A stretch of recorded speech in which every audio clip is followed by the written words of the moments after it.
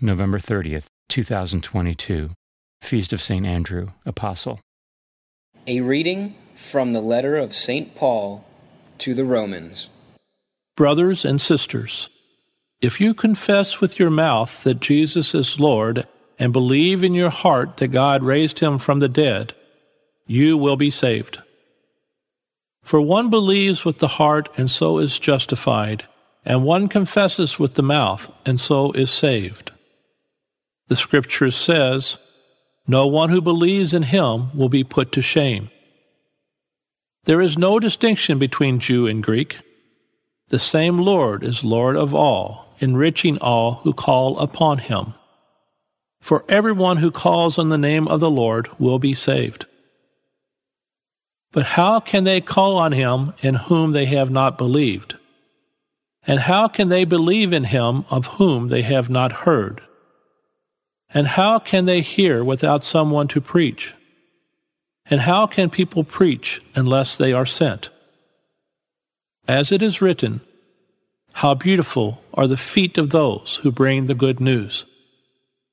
But not everyone has heeded the good news. For Isaiah says, "Lord, who has believed what was heard from us?" Thus faith comes from what is heard, and what is heard comes through the word of Christ.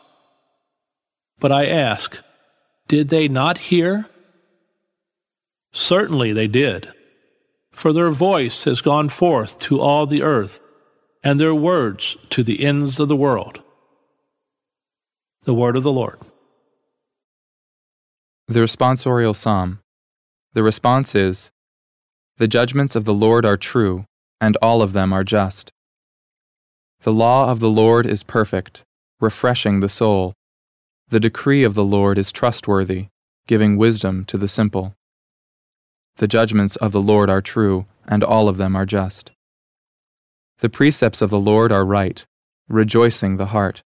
The command of the Lord is clear, enlightening the eye.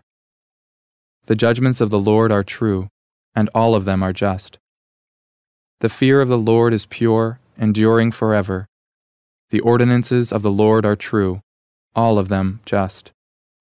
The judgments of the Lord are true, and all of them are just.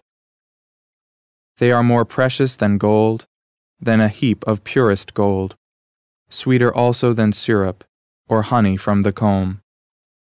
The judgments of the Lord are true, and all of them are just." A reading from the Holy Gospel according to Matthew.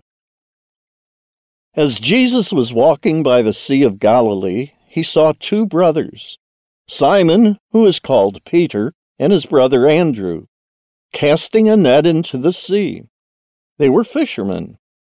He said to them, "Come after me, and I will make you fishers of men." At once they left their nets and followed him. He walked along from there and saw two other brothers, James, the son of Zebedee, and his brother John.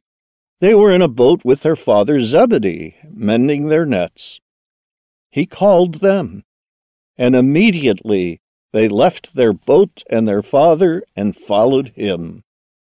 The Gospel of the Lord.